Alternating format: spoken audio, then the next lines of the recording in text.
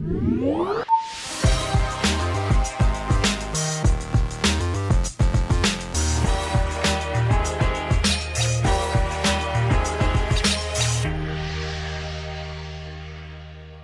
up, everyone? Welcome to episode 7 of Preloaded, the podcast dedicated to previewing and talking about all of the biggest and most exciting upcoming video games. My name is Josh Finderup, and I am joined, as always, by the other half of Preloaded, Mr. Jackson Vanover. What's going on this week, Jackson? Hey, Josh, not much, just floored by this huge Bethesda news that we're about to get into.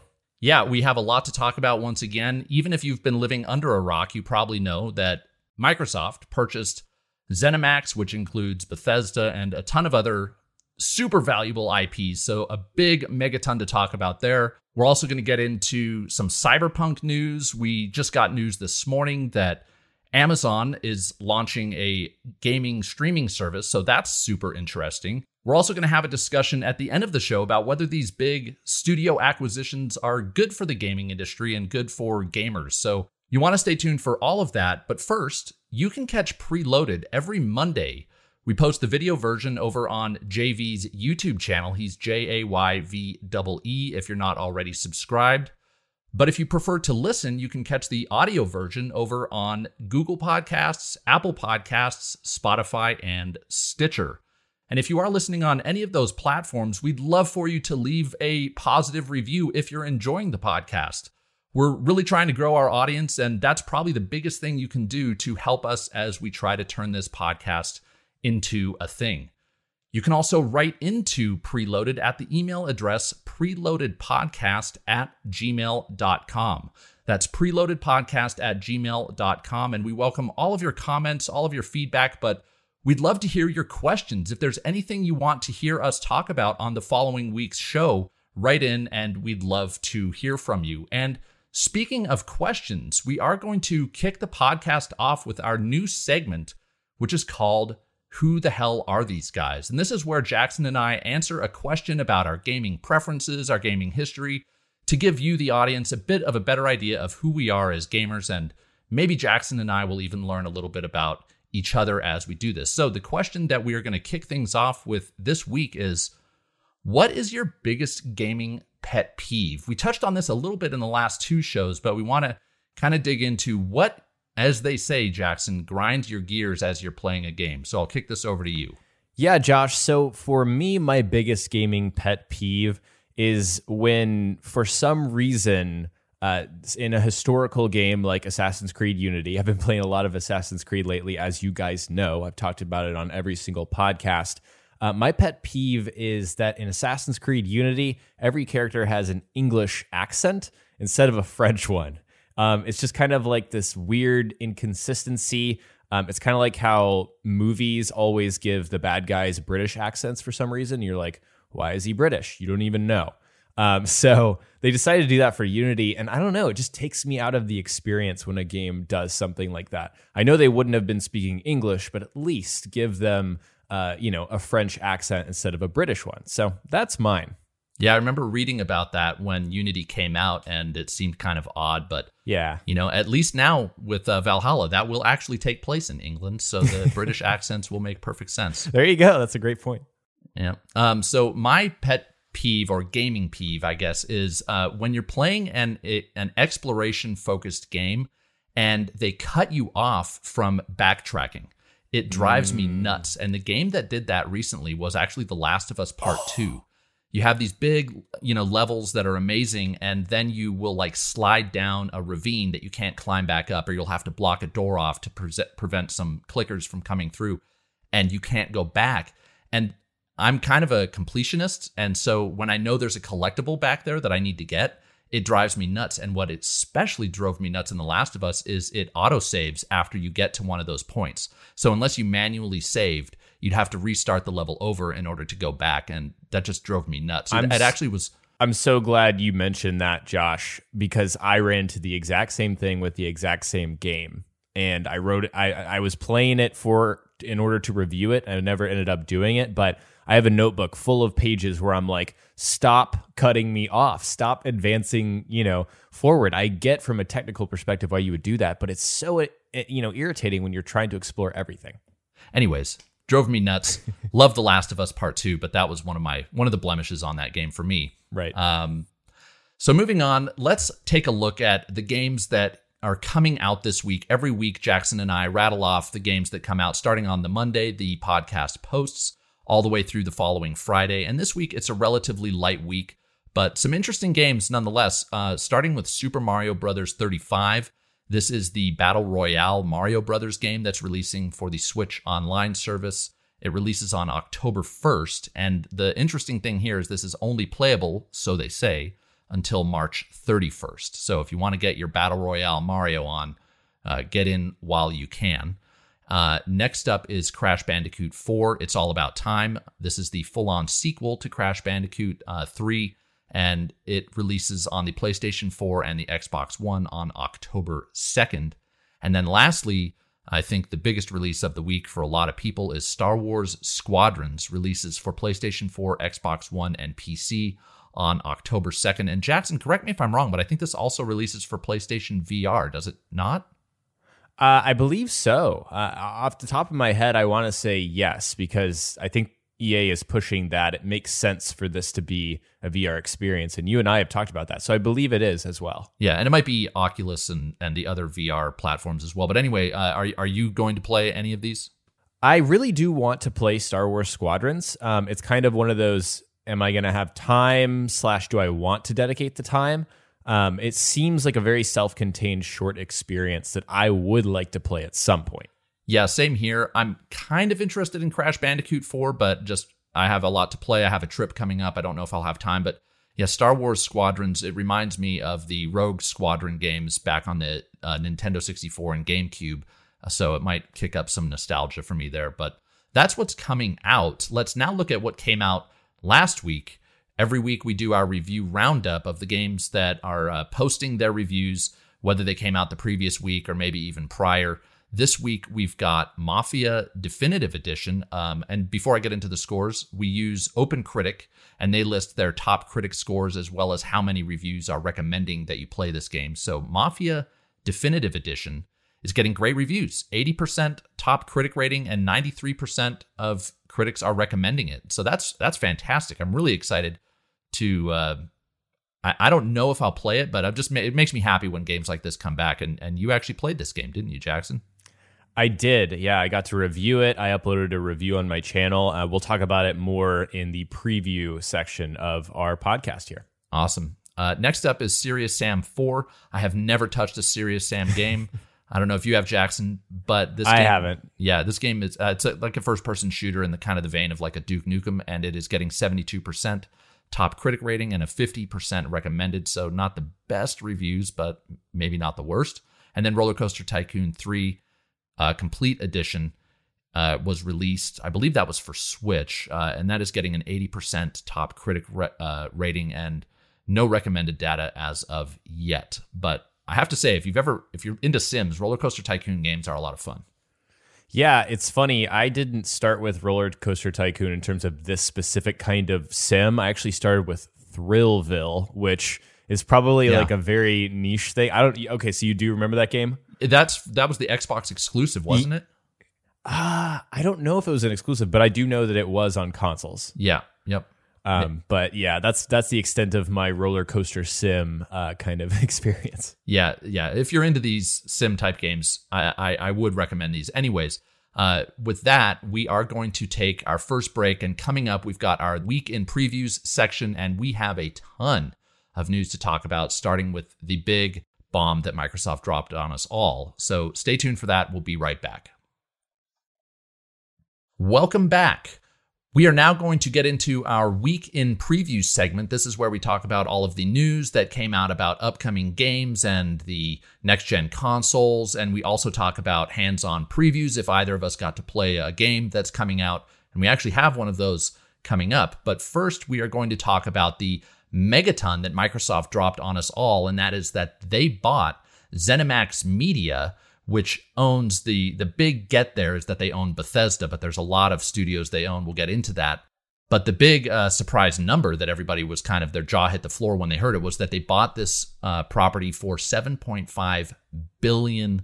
To put that in perspective, they bought Minecraft for $2.5 billion. And when Sony bought Insomniac, for example, I think that was in the realm of the hundreds of millions. That didn't even crack $1 billion. So a huge purchase. Jackson, the first question I want to ask is, where were you when you heard this, and what was your reaction? It was in the morning, right? And so I was just drinking my coffee, and I took a sip, and I just you know how they do spit takes? I just did that all over. I'm just kidding. I did not do that, but I was floored when I saw this, and I was just live tweeting as it happened. I happened to be looking at Twitter, and it happened like a minute after the fact. So I was just blown away by this, and like everyone, my mind started racing at the possibilities.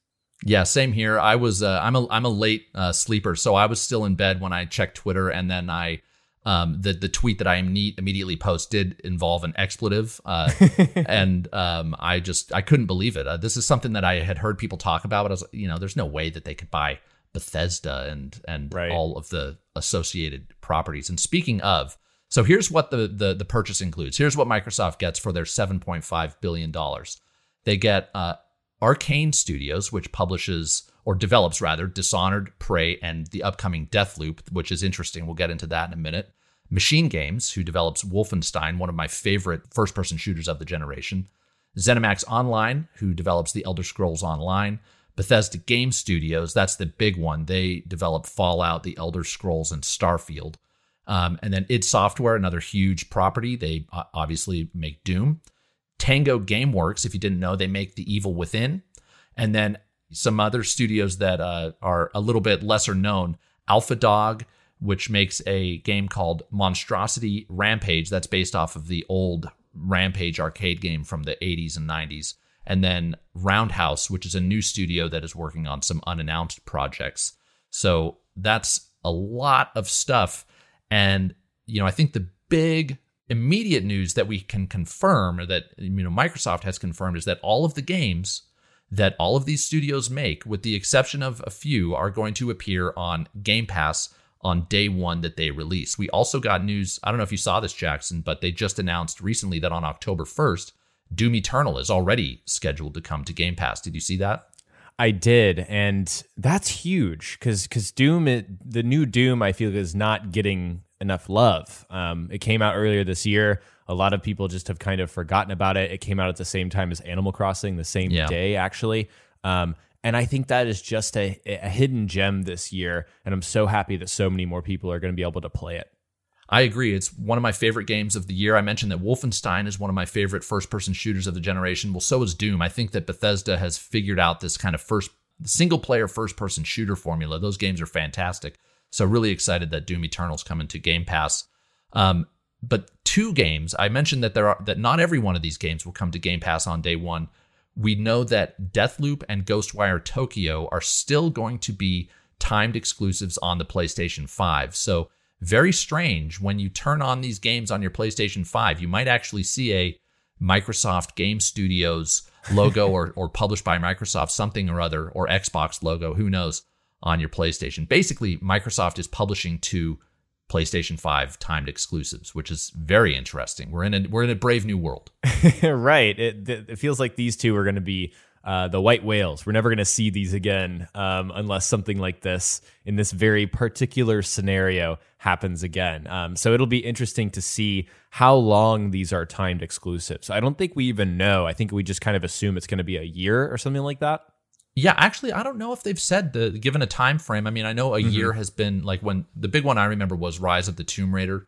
Was an Xbox timed exclusive, and that was a year. So I know that, and there was a Call of Duty content exclusivity thing for PlayStation that lasted a year. So that seems to be kind of the magic number. One interesting thing, Xbox now has 23 first-party studios when you round up all of these ZeniMax-owned studios. And not only does that sound like a lot at face value, but you compare that to Sony's stable of studios. Sony has 13. Yeah, the way I look at this is that this means that Microsoft has even more potential than it did before, obviously, because, their number was more than 13 before, but now they have 23. So the potential is there. And I think if you're looking at Sony and you're looking at it from their perspective, they're saying we have quality over quantity, right? But I don't think necessarily that just because Xbox has this many more studios that the quality won't be there. In fact, I think there's a lot of really good studios now that we're looking at the 23. So many good studios here. So I think they could really ratchet up the quality on their end. Yeah, I think that Xbox they have more studios, but they also have more to prove than Sony. Sony has proven that when was the last time that Sony released a game that wasn't good? I think the closest I can think of is Days Gone, which by all accounts, I didn't actually play Days Gone, but by all accounts, the people who played it, more or less liked it a lot. So anyways, it's going to be interesting to see if, Microsoft can reach that level of consistency in quality, like you said. Very interesting. One kind of wrinkle that came about as a result of all this is Microsoft owns Obsidian Games. Obsidian Games developed Fallout New Vegas, and Bethesda owns the IP Fallout. So now people are saying that maybe we'll get a Fallout New Vegas 2. Is that something you'd be interested in, Jackson? Absolutely. I would love to see Fallout New Vegas 2. It's one of those kind of landmark Fallout games for me. New Vegas and 3 were both like, that's what I grew up playing in my teenage years. And so I still have a love for those games. And it'll be interesting if this game does see the light of day. Is it going to be an Xbox exclusive? And we actually heard Phil Spencer talk about whether all of Bethesda's games will be exclusives moving forward. And he said, we'll take other consoles on a case-by-case basis. So it's really interesting. Like, what if you could say future Fallouts are going to only be on Xbox and PC? I think that is mind-blowing. It is. I mean, that's one of the biggest IPs in video games, both Fallout and the Elder Scrolls. And, we put this a bit we were going to talk about this a bit later, but I'll touch on it now. There were some quotes from Pete Hines and Todd Howard at Bethesda that kind of hint at the idea that maybe some games in the Bethesda stable won't be exclusive. So these were from blog posts that they both posted respectively. Pete Hines, who's the senior vice president of global marketing at Bethesda, said in his blog post, quote, "We're still working on the same games we were yesterday, made by the same studios we've worked with for years, and those games will be published by us." So very interesting that the games will be published by Bethesda, not necessarily Microsoft Studios. And I don't know what the implications of that are. I don't know if you have any insight into that. Yeah, so back when I covered Fallout almost exclusively, in fact, exclusively, Pete Hines was something, he's a person I talked about a lot because he's kind of a character within this sub community, and we call him Uncle Pete, and Uncle Pete speaks very matter-of-factly. Whatever he says, he just wants you to take it at face value and do not look into what he's saying. So whatever Pete says is going to happen. That's kind of how I take this.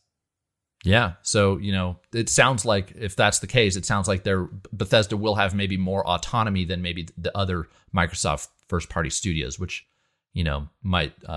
Bethesda just might have had some weight that they can pull in order to maintain that autonomy. And then next, Todd Howard, who everybody who's watched a Bethesda E3 press conference knows who Todd Howard is. He said in his blog post, quote, "Like our original partnership, this one is about more than one system or one screen. We share a deep belief in the fundamental power of games, in their ability to connect, empower, and bring joy, and a belief that we should bring that to everyone, regardless of who you are, where you live, or what you play on, regardless of the screen size, the controller, or your ability to even use one." So there's definitely some hints there that, at the very least, I think he's referring to xCloud, the cloud gaming service that Microsoft is developing. And at the very most, he's just flat out saying these games might appear on other consoles and other platforms. Right. And I think it's smart to also look into this and see Bethesda's recent push. I mean, I don't know if you even know if you can say recent, because they've been making mobile games since Fallout Shelter, before Fallout 4 came out in 2015. They've been hitting mobile games hard. So I think that this is another affirmation of that. Bethesda's going to keep doing what they've been doing, because regardless of what we think about Fallout 76, for the most part, it's been working. Yeah, I think we're all kind of, waiting, even though I don't want to say we're like holding our breath because this is going to take a long time, but it'll be very interesting to see if these games release on other platforms. I guess the big question on everybody's mind is, do you think that Bethesda games will release on the PlayStation 5 down the road besides Ghostwire and Deathloop? I think they will. I think that Bethesda pulls enough weight as a multi-platform brand. All their IPs do, and they have in the past. Like, I can tell you that Fallout 4 single-handedly sold a lot of PlayStation 4s. And there were more PlayStation 4 players of Fallout 4 than any other platform. So that has to mean something for Bethesda and their future games. Yeah, I could really go either way. I feel like, why pay $7.5 billion if you're not going to leverage these properties to build your own brand as much as possible? But at the same time, I think I heard recently that Elder Scrolls all told sold like 30 million copies. And that's a lot of money that they'd be leaving on the table. And, just some goodwill they could garner by releasing these on other platforms. I feel like we'll get into this in our later discussion, but one of the downsides potentially for PlayStation gamers is, if these games aren't going to be available to them, they're just some huge IPs that they are going to miss out on as a result of this transaction. And, that'll definitely reflect on Microsoft. I don't know if you've seen this quote, but people are calling Xbox the RPG console now, the next gen RPG console. I have. I mean, they now own basically the Western, specifically, Western RPGs. Other than BioWare, they kind of own everybody that makes the big releases in this genre. They do. I'm sure we're going to have people that are going to call us out on certain things, but yeah, I mean, you still got Assassin's Creed, you've got The Witcher, but that's technically not Western. But it appeals, I feel like, to a Western crowd. They are definitely cornering a big portion of this, though. Yeah, with Obsidian and now Bethesda. So super interesting stuff. I did notice, you had entered some information here about Starfield and the Elder Scrolls 6 to benefit from some of the Series S and X tech. And that's another interesting wrinkle to this story, how I think those are the two biggest games that everyone's looking forward to from not only Bethesda, but all these studios that they purchased. So did you want to dive into this, Jackson? Sure, yeah. So Todd Howard, probably in that same blog post that we quoted earlier, talked about joining Xbox and said that these new systems in terms of the Xbox Series S and X technology are optimized for the vast worlds that Bethesda loves to create, with generational leaps not just in graphics, but CPU and data streaming as well. It's led to their largest engine overhaul since Oblivion, with all new technologies powering our first new IP in 25 years, Starfield, as well as the Elder Scrolls 6. So to me, this has big implications. You can always read into these small quotes, but we've always had complaints that Bethesda games are buggy, and I think Fallout 76 is just another reason to, be like, yes, well, they are. They definitely do have some technical issues, but also it feels like they're kind of a step behind in terms of what their engine can do. Fallout 4 was kind of an exception to that rule. I thought the creation engine was really good, but if this is an even bigger overhaul than the leap from, Fallout 3 to Fallout 4 for, a Bethesda Game Studios Fallout game, then we should expect huge leaps in what this will deliver for Starfield, which is still pretty much a mystery, and for the Elder Scrolls 6, which is far off. So I think this has huge implications. Yeah, really exciting. These will be, next gen showpieces, hopefully. And, I think that's what at least that's what I take away from this. Should be exciting to see. Yep. Yeah. So we're going to talk a bit more about this later on in the show, but I want to move on to just some additional Xbox Series X and S launch news. We got some confirmation from Microsoft that more Series X and X units will be available at launch after, quote, record-breaking pre-orders. In a tweet, Xbox's official Twitter account tweeted, quote, "We are humbled by the record-breaking demand for Xbox Series X and X. Huge thanks to everyone for the excitement. If you weren't successful today, be sure to sign up with retailers for updates."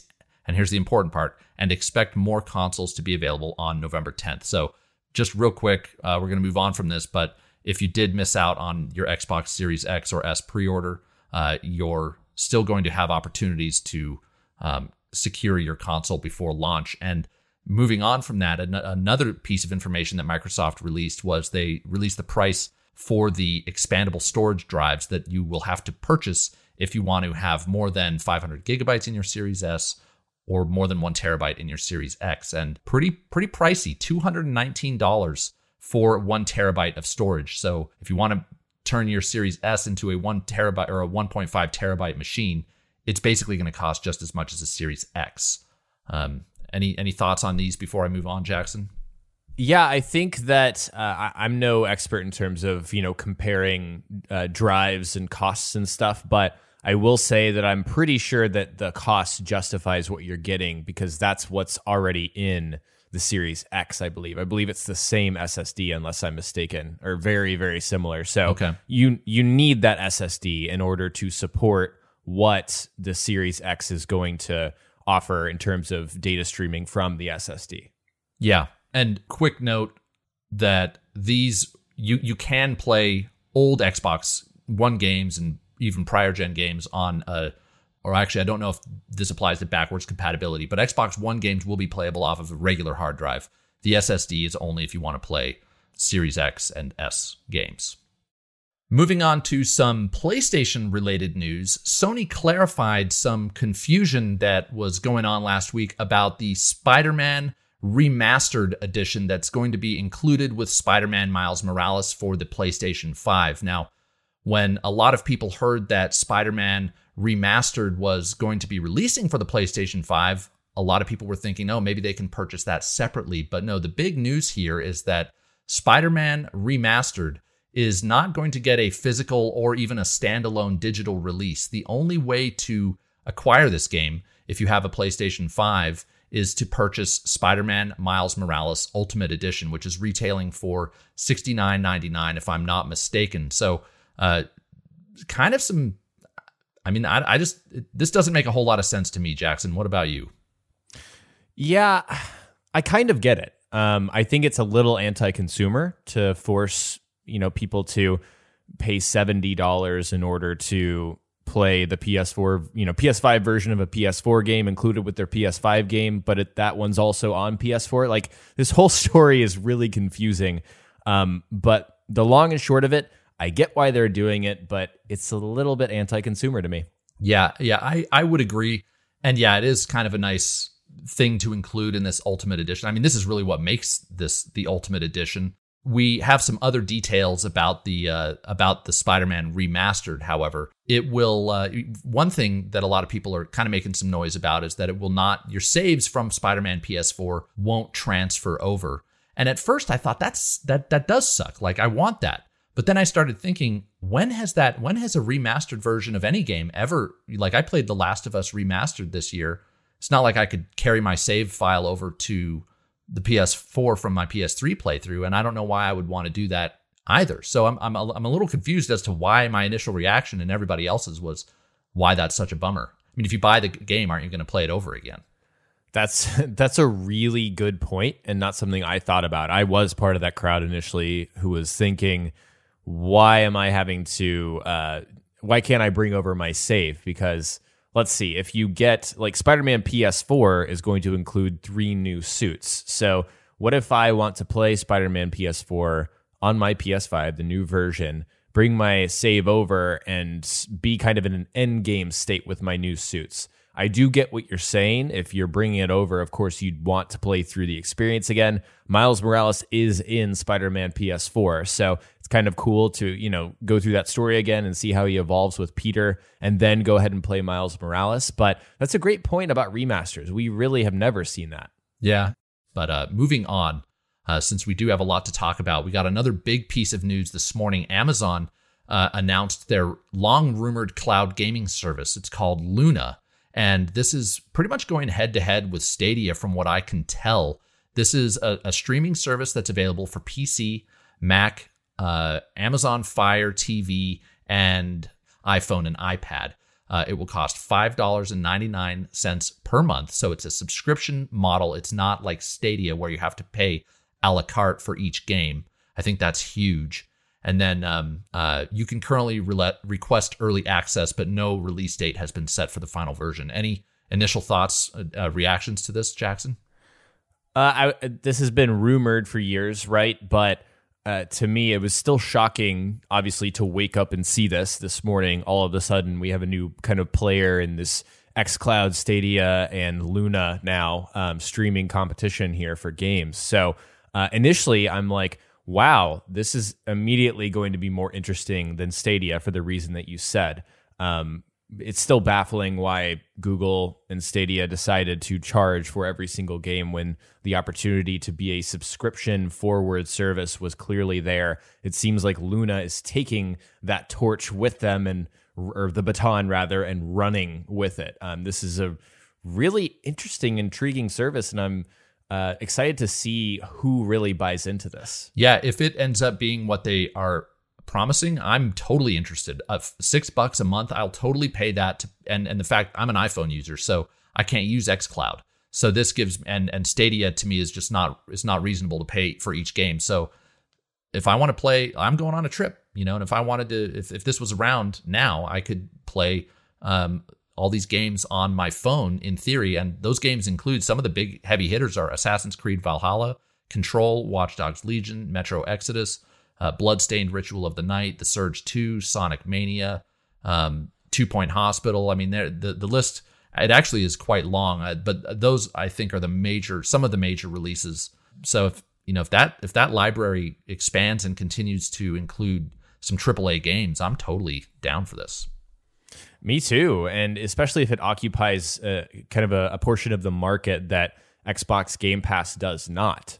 I could easily see why not? Why would I not pay $15 a month for Game Pass Ultimate for all these games on my PC and my Xbox, and then also pay for Luna, that's $6 a month, if it offers games that I can't get through those other services?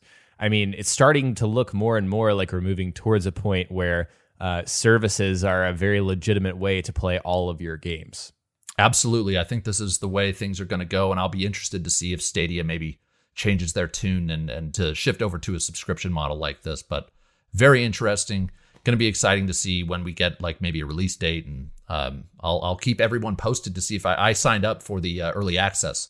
So if I get an email saying I'm in, I'll report back to let you know how this works. Yeah, I didn't dive in initially, so I'm glad you did. I'm glad we'll have someone on the podcast that'll be kind of testing this thing out if you, in fact, get it. Yeah, me too. That'll be exciting. I guess speaking of exciting, Cyberpunk 2077 did receive another Night City Wire from CD Projekt Red. This was last Friday, so the day after we recorded our last podcast. And we got a lot of information about the game. Not a ton of gameplay details. They reviewed all the gangs that we're going to see. There's the Maelstromers, the Valentinos. We had not seen the Valentinos. We had not seen 6th Street before.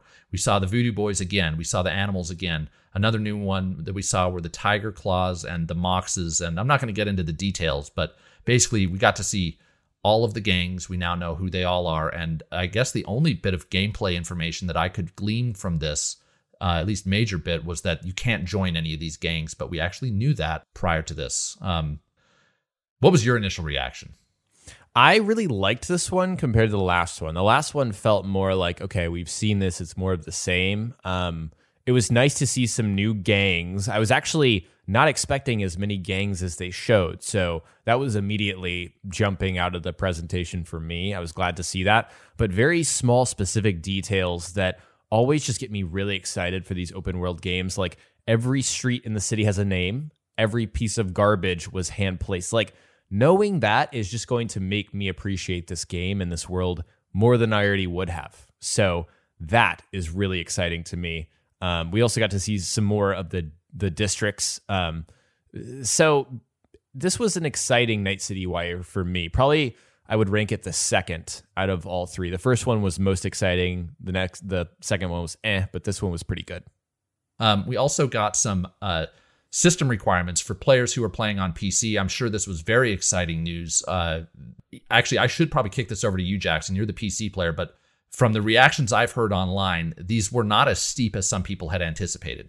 No, the minimum system requirements are very reasonable. If you're like someone who's on a fixed budget, but Cyberpunk is your thing and you want to play it on PC, these are not steep in terms of what they're requiring you in order to just get into the game, right? Like you don't want to, the worst thing as a PC player, I remember doing this when I was younger, was trying to buy a game and make it run on your computer and failing. That was the worst feeling. But the fact that these minimum system requirements are this low is very exciting. And one of my favorite notes about the size of the game, it's only 70 gigs. So that means that 3 Cyberpunks will fit inside of 1 download of Call of Duty Modern Warfare. That just blew my mind away, and it really speaks to the tech that they have behind consolidating the size of this game. It's pretty insane.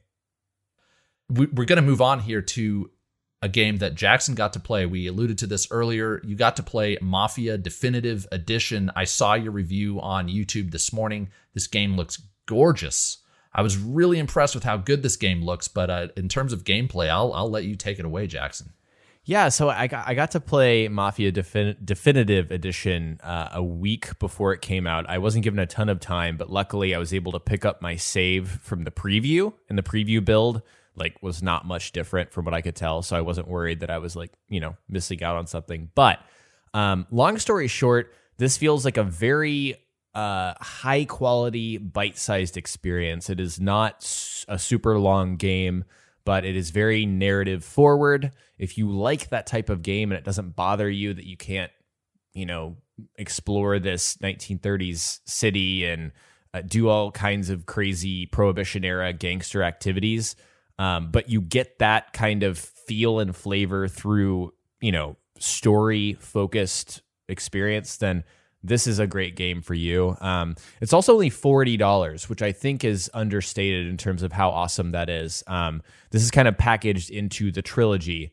So recently, 2K released Mafia 2 Definitive Edition, which is really just kind of an HD reimagining, upscale. It's not a remake.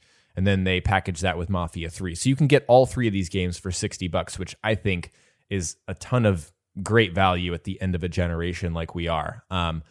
But yeah, back to Definitive Edition. Like you said, it's beautiful. Some people don't like the engine that 2K uses in Hangar 13, but I really do. I think it produces some great visuals. The lighting in particular is striking. And the fact that they choose to kind of not have a day-night cycle and bake it in, you can really tell the difference. But it's not like on the level of The Last of Us Part 2 in terms of graphical fidelity, but I wasn't really looking for that, and I didn't expect that. In terms of gameplay, it's very simple, but at the same time satisfying. So, yeah, overall, I think it delivers a really solid experience. Did you have any other questions, Josh, about what I got to play? Well, just in terms of genre, is this from the review your review that I watched this morning? One thing I didn't expect is it sounds almost like this is kind of like a third-person shooter more than anything else. Is that accurate? Yes, I would call it that. Yeah, it's interesting. It's kind of genre bending, but at the same time, it's something that you saw was more popular 10 years ago.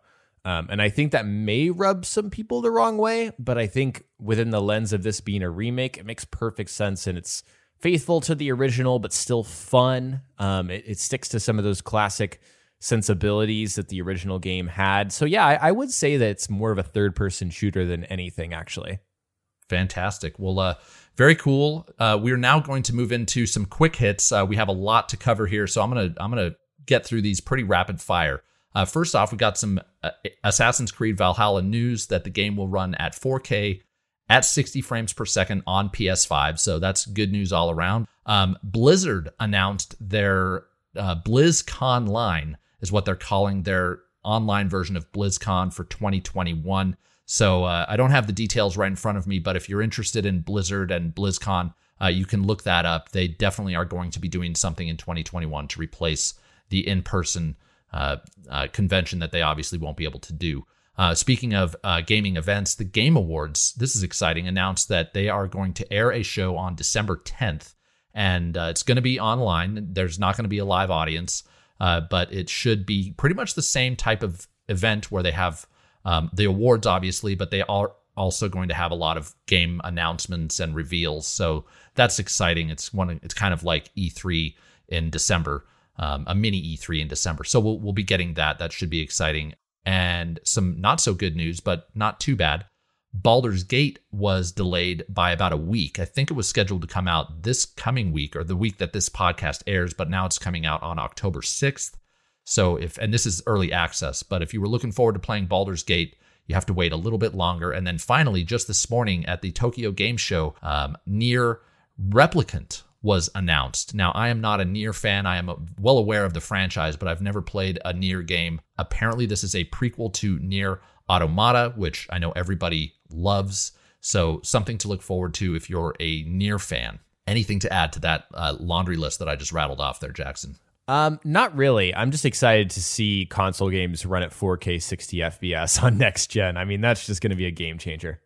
Yeah, I think we're all looking forward to seeing these next-gen games on our next-gen consoles. But for now, that wraps up our week in preview section. That was a lot to talk about. We are now going to switch over to our deep dive discussion. This week, we are going to talk about whether or not these big studio acquisitions are good for the gaming industry. This past week, we saw one of the biggest in the history of the gaming industry. And I tend to think that it varies on a case-by-case basis. We've seen some other studio acquisitions that have gone very well, and we've seen some that have gone not so well. So, Jackson, before I kick it over to you, I just want to go through some of these past acquisitions. So, Sony obviously has bought a lot of studios, Insomniac, Sucker Punch, and Naughty Dog, to name a few.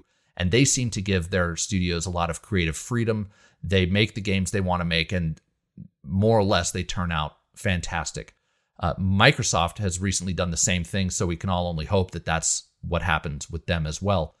But, some others that have gone not so well, Blizzard was bought by Activision, and maybe this is just me, but I feel like ever since that happened, Blizzard has seen somewhat of a fall from grace. Not entirely. They still have a lot of quality properties. Overwatch is great, but I don't feel like the perception of Blizzard is today what it once was. BioWare is in a similar situation with EA. They have definitely stumbled.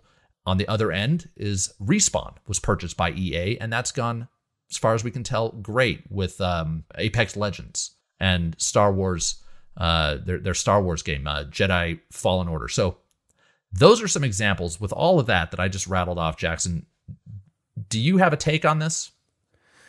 I do, and I think it's in line with yours. We tend to agree a lot on this show, and I think it's because we have similar mindsets when it comes to the industry. But in terms of Sony, it's interesting because the studios that we listed here, Insomniac, Sucker Punch, Naughty Dog, Guerrilla's on the list too, they all already made PlayStation exclusive titles. So it's different. Like the path to these studios becoming bought up by Sony, it already made sense. They already had a great relationship. And I think when you look at Microsoft and Xbox buying Bethesda, they already did have a great relationship, but we've been seeing these multi-platform games for years. And that's why it really kind of shakes things up for me. It's interesting that you brought up BioWare because, BioWare was bought by EA, and we still had some really great BioWare games, like in the early EA years, like the Mass Effect series, for example. 1, 2, and 3 were all under EA. People don't realize that. So it's not like BioWare bought them and they just went down the toilet.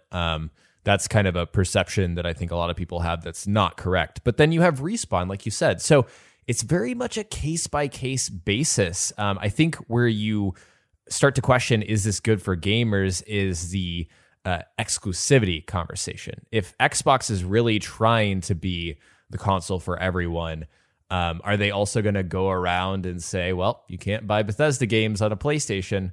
It's interesting to see how it all shake out.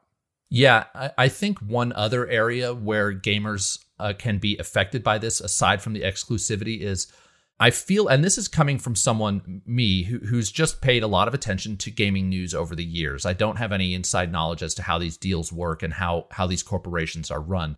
But it feels like to me that at some point, some of these studios end up becoming beholden to shareholders as opposed to their audience. And I think BioWare is an interesting example where you're right. We had some great games that they were making the games that their audience knew them for, Mass Effect, Dragon Age. But then, and again, I don't know that this happened, but I have a hunch that EA was thinking, this goes into a topic we talked about last week, let's make a games as a service or a game as a service. BioWare is an amazingly talented developer. Let's give this project to them. And it ended up resulting in a project that not only did Anthem. Anthem turned out to be kind of subpar to begin with, but it also just wasn't what BioWare was known for. And so I feel like that's something that can happen. I don't feel like Sony and Microsoft, I feel like they know better. Sony, obviously, they've proven it. And I think Microsoft is actually following Sony's lead on that. They're going to let these studios do what they do. I am definitely a BioWare sympathizer.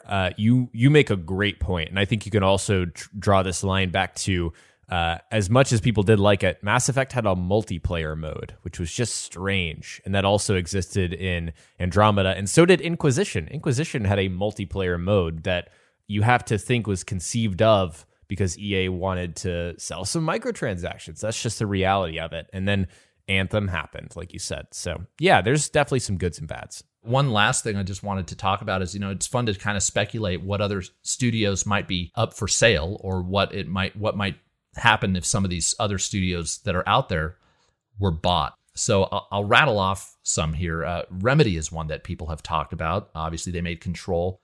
Another one that I think is maybe a little far-fetched, but they have some incredible IP is Konami. In a similar vein, Sega. In fact, I just saw a headline this morning. Is Sony going to buy Sega? And I think it was a rumor, but those are some huge companies that it's like, what if those were bought? Right. And when you see a company go out and spend $7.5 billion, it makes your mind race at the possibilities of what Sony might do. Yeah. Sony, and even I think there was a headline, we didn't cover this, but there was a headline that Microsoft, in some of their blog posts and interviews or whatever since this Bethesda thing was announced, have said that they are still going to look at other studios. They're not necessarily done purchasing. So very interesting. I know there was talk about Bungie rejoining Microsoft. I don't think that will happen, but that was kind of, some people talked about that. The last one that I think is really interesting is maybe Sony and Kojima have a relationship. So maybe Kojima Productions might end up in their stable one day. Yeah, I think that Sony, I don't foresee Sony doing a big blockbuster buy on the level of Bethesda. It's kind of hard to do a comparison. I think the only apt comparison here is Ubisoft. But Ubisoft is huge in their own right. Like that, I just don't ever see that happening. I think it's much more likely that Sony buys up these smaller publishers here with big IPs, but then again, their portfolio is not as vast as a Bethesda. This is just a behemoth of a pickup that it's going to be hard, to imagine something like this in the future unless we see another big publisher like Bethesda come up. Yeah, I agree that Sony probably can't flex their muscles the way that, Microsoft reminded everyone that they are one of the biggest companies in the world. Like they're literally worth over $1 trillion. So I don't think Sony can compete financially speaking on that same level. But there are some other options. Just real quick, one other one that is Bluepoint. They keep having some sort of relationship with Bluepoint Games. They're making the Demon's Souls remake. So that's another one that maybe Sony will pull the trigger on at some point. But anything to add to this discussion before we move on, Jackson? Not exactly. I know this is actually on our list here. WB Games, that would have been an interesting acquisition for either side, but we know that that's now off the table. They said that they're not, willing to sell. So nothing really to add. I think that this is just a really, we should all remember, I know this sounds silly, but remember where you were, because I don't think we're going to see something like this on this level for a while. Yeah, and I think going back to the original question, are these good for gamers? I really, again, want to reiterate that I think it is on a case-by-case basis, and I think that when you have these companies that own their own hardware and they're trying to build their brand and get people into their ecosystem, Sony and Microsoft I'm referring to, obviously, they seem to get it. At least I think Sony does, and I think now Microsoft does too. And I think that's one of the reasons why we may not see Bethesda, or we may actually see Bethesda games on other platforms, is I think Microsoft wants to do what's best for gamers. I actually genuinely believe that. Right, and we all like to think of these big corporations as the boogeyman. They want to make a profit, but they're probably going to choose to do it this way, which I just think is a wise move. Yep. So very interesting. What a week. What a story that was. And it'll be very fun to watch next gen take shape. Yeah, I can't wait. Yep. So with that, we are going to take our second break. We are going to be back to talk about what we have been playing. And we're back. We are now to the part of the show where we are going to share our experience with what we've been playing this past week. Jackson, what have you been spending your time with? So I started with Mafia Definitive Edition. Now, we already talked about that, but I've spent a good amount of the week playing that. Outside of that, it's been Assassin's Creed. And I just want to hop on my soapbox for a second with Unity. This is such an impressive, ambitious game. I am shocked that it came out in 2014. It looks gorgeous, but I see where it fails in a lot of places for a lot of people, particularly the narrative and the way that the story is told, especially after such a gem in Black Flag. I could see why people are really disappointed. The co-op is also just disappointing. A lot of the focus was put into that. And I agree, like, if you're going to come up with a new mode, go all in and really build that out to be something worth people's time. But it just isn't. And I even tried it and I had some connection issues. So that was just disappointing. I'm still going through it. And by the time you guys hear this, I'll probably have beaten Unity. But yeah, I'm still making my way through this entire series, and I'm moving on to Origins before Valhalla. Very cool. Well, I'm still cranking my way through Ori and the Will of the Wisps. I spent a lot of my time this last week working on my video that I just posted to my channel. By the way, if you haven't checked it out, I posted an Assassin's Creed video, but that is what took most of my time. Ori and the Will of the Wisps, still a fantastic Metroidvania. It got off to a slow start for me, but the more I dig into it, the more the world is just kind of enveloping me. It's just really immersive with the visual presentation and the music. Very emotional score. So I don't have much negative to say about this game, except if you don't like challenging precision platforming, I would probably stay away from this game. And then I couldn't resist. I jumped into Super Mario 3D All-Stars. In my downtime, I needed something simple that wasn't going to really tax my brain very much, and this was perfect for that. You can play it in small chunks. You can hop in, get a few stars. I'm playing Mario 64, and it confirms the perception that I had of this game, that it is one of the best 3D platformers of all time, taking into account when it was released. I mean, it was unbelievable to play this game back in 1996, I think, when 3D platforming didn't really exist. This was kind of the first one to get it right. It was mind-blowing, and this game just hooked me right back in. I was up till like 3 a.m. the other night just collecting stars, and great game. The camera is a little wonky, I will say that. It doesn't hold up. It's disappointing that they didn't fix the camera in Super Mario 64, but I'm loving it. That's part of the authentic experience, Josh. You just gotta you gotta buy in. Yeah, that's true. I mean, for me, it's that you're actually not far off on that. It's a classic experience. Yep, classic gaming. So that's what we've been playing. We're now going to dig into our mailbag, where we look at the reader mail we got this last week. And this week we got a question from Casey. So Casey, thank you for writing in. And Casey asks, what creator, we're going to shift over to our YouTube lives a little bit here. What creator got you into making YouTube videos? Is there anyone today you try to emulate when it comes to making content? I'll kick it over to you, Jackson. This is a great loaded question. I'm going to try to be as brief as I can.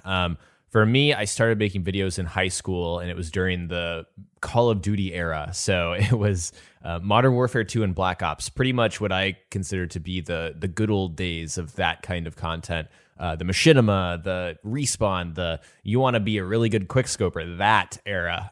So that's what inspired me to start making videos, which is insane to think about. But creators that inspired me, one that just came back after 2 years of not being on the platform, C Nanners. He's just a really infectious character, really great positive attitude, laughs all the time. He's a reason I started.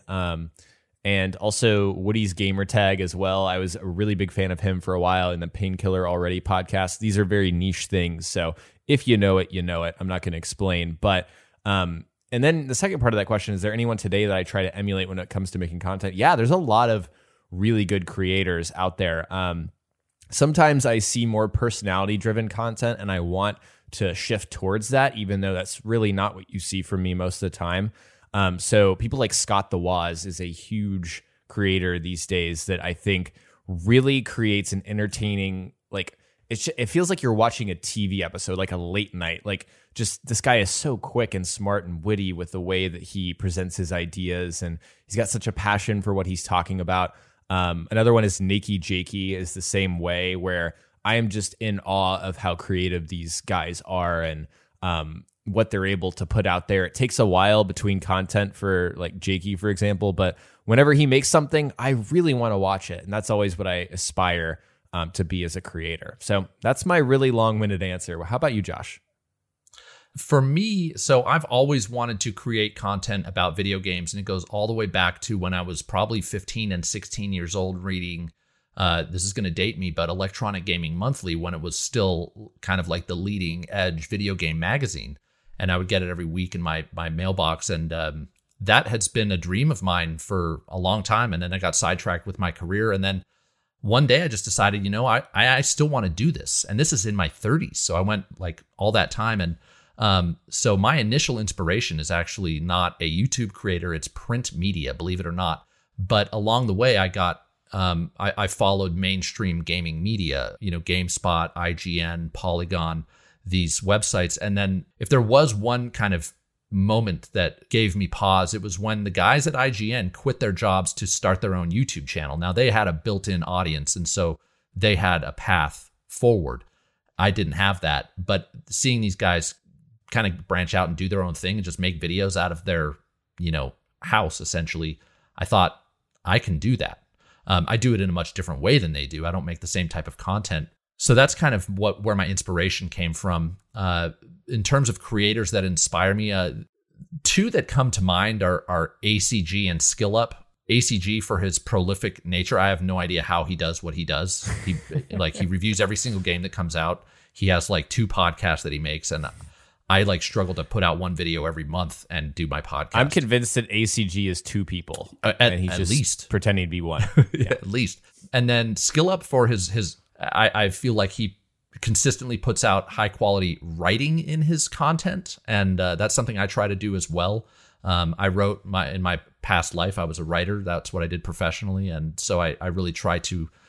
Just everything I do, I try to make it as high quality as I can. I don't know if I succeed all the time, but that's my goal. And I feel like SkillUp is a creator who sets a high bar for just quality of content on a consistent basis. Whether you agree with his opinions or not, it's a different story. But those are some creators that I think do a good job. And yeah, so that's my maybe not quite as long answer. I don't know how long I went on that one, but I always feel like I ramble in my head and then you think you ramble in your head, and it ends up that it's just fine. Yeah. For everyone else. Yep. So thanks, Casey, for the question. And again, if anybody has any questions for us that they want us to answer next week, you can write in to preloadedpodcast@gmail.com. But that is our show for the week. Jackson, I guess I was going to ask if you have anything to plug, but we already talked about your Mafia review. Is that what's going on over on your channel?